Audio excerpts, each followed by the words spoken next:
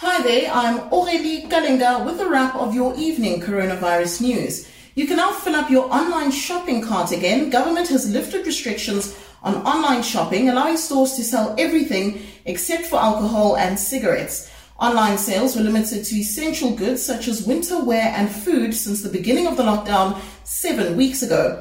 But this has now changed. For those who want to move house, regulations have been slightly amended as well.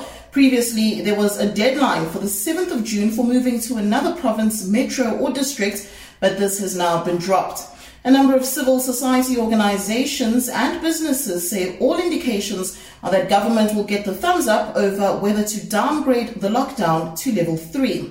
In his speech last night, President Cyril Ramaphosa said this was likely to happen at the end of the month, except for in hotspot areas.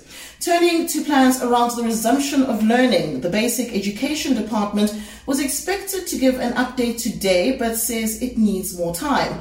Meanwhile, the Higher Education Department is confident that post-school institutions are on track to get back to teaching. And the WHO in Africa says it's not against the use of traditional medicines, but stresses that herbal remedies must be thoroughly tested. Officials are now working with Madagascar's government to determine the benefits of an apparent plant-based cure.